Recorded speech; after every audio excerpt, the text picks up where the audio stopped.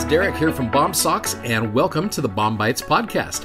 Hey, if you're new to BOM-BITES, it's a service from our company Bomb Socks to help be a resource to use. You're studying along with the Come Follow Me curriculum for the Church of Jesus Christ of Latter-day Saints. Hope you enjoy today's episode.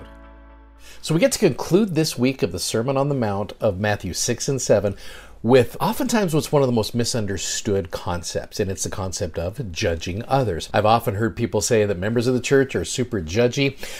I don't necessarily buy that. I mean, we can be, but it's not just members of the church. I think it's humans. I think humans have a default thing within us where I think we tend to go a little bit more judgmental than we ought to be, which is why Jesus taught us this in Matthew chapter 7. Now you go to Matthew 7 verse number 1, it says, "Judge not that ye be not judged." Thank goodness for the Joseph Smith translation. These are the words which Jesus taught his disciples that they should say unto the people, "Judge not unrighteously, that ye be not judged, but judge righteous judgment." Now, we'll talk more about that in a moment.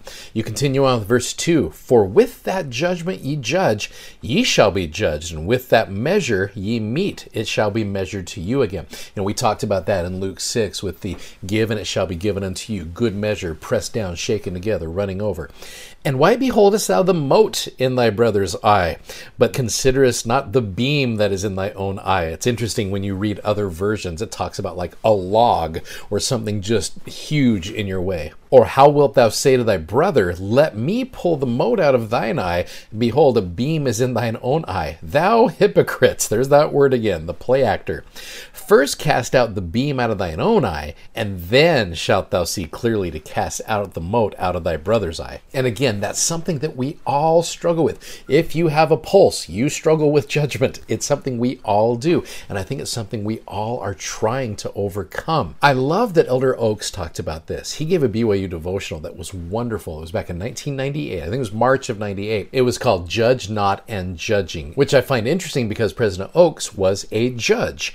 So he was someone who understood this concept of judging. So with this concept of judging righteously, he said, "I have been puzzled that some scriptures command us not to judge, and others instruct us that we should judge and even tell us how to do it.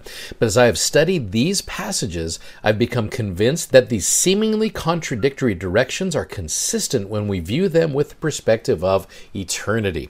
The key is to understand that there are two kinds of judging: final judgments, which we are forbidden to make, and intermediate judgments, which we are directed to make, but upon righteous principles," like it said there. "First, I speak of the final judgment. That is the future occasion in which all of us will stand before the judgment seat of Christ to be judged according to our works. I believe that the scriptural command to judge not refers most clearly to this final judgment, as in the Book of Mormon declaration that man shall not judge, for judgment is mine, saith the Lord. Thus, we must refrain from making final judgments on people because we lack the knowledge and the wisdom to do so. We would even apply the wrong standards. The world's way is to judge competitively between winners and losers. The Lord's way of final judgment will be to apply His perfect knowledge, and thank goodness of that, His perfect knowledge of the law a person has received, and to judge on the basis of that person's circumstances, motives, and actions throughout his or her entire life. In contrast to forbidding mortals to make final judgments, the scriptures require mortals to make what I will call intermediate judgments. These judgments are essential to the exercise of personal moral agency. We all make judgments in choosing our friends, in choosing how we will spend our time and our money, and of course in choosing an eternal companion. Some of these intermediate judgments are surely among those the Savior referenced when he taught that the weightier matters of the law include judgment. So the trick is not to just not judge, but it's to learn how to properly judge. I think it's the difference between being judgmental and being judicious. One of them we are commanded not to do. Other ones we are commanded to do in the use of our agency. And so I love that idea there. It's so hard though, because sometimes we default to the judgmental. I remember early on in my career, I had a teacher that I taught with. He was kind of a mentor of mine.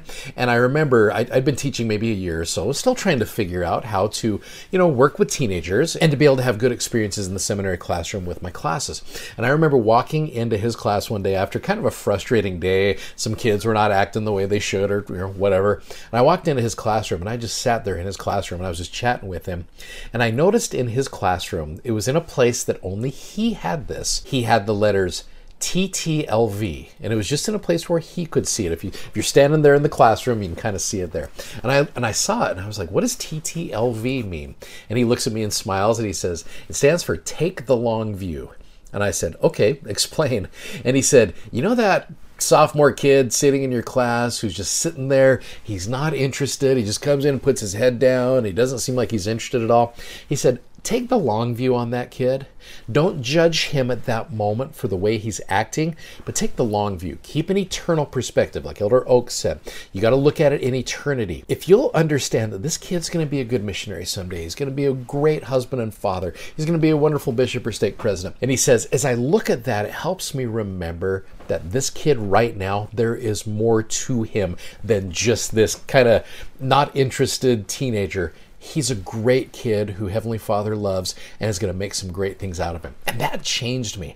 Now, there have been times over the years where I have defaulted back to that. I remember just a few years ago, I had a student in my classroom, kind of that similar idea, coming in, not interested, rolling eyes when I say, all right, let's go to your scriptures. I'll be like, oh, whatever. Oftentimes, I'm tempted to be like, oh, this kid is not interested. And all of a sudden, you're making a final judgment call. And we got to be so careful with that, because just last week, I went to the temple, and as I was going through the temple, I was leaving the temple, I saw this student standing there as a greeter at the temple, and they just looked at me and smiled and said, hey, Brother Krim, and I'm like, oh, hey, how are you? And in my mind for a minute, the judgmental side of me was like, oh my gosh, what are you doing here? That's wrong. I shouldn't act that way. But what I saw was this person filled with light and goodness. They actually said to me, they said, did you ever think I would be at the temple? And in my mind, I'm like, I had my moments where I didn't think that. But as I looked at them, it was a reminder to me to not be judgmental and not to just sit there and just judge someone on that particular moment. You got to keep the eternal perspective. You got to take the long view. That has been one of the best pieces of advice to me. And that is what has kept me from striving to be less judgmental in my life. To be judicious is good, and to judge righteously, we are commanded to do that. But let's stay away from assigning people to kingdoms from what we understand about them at this moment. That's not fair. We do not have the knowledge of God to be able to do that. I'm going to let him do what he does so well in working with that person, and then I need to give that person every benefit of the doubt and be able to judge righteously. And again, that's easier said than done. Everything in the Sermon on the Mount, when you look at it, it's like, oh, this makes so much sense. It is easier said than done, but it is still something that the Savior wants us to become, to be able to become more like him. I love the Sermon on the Mount. I'm grateful for what it teaches me, and I know that it's true.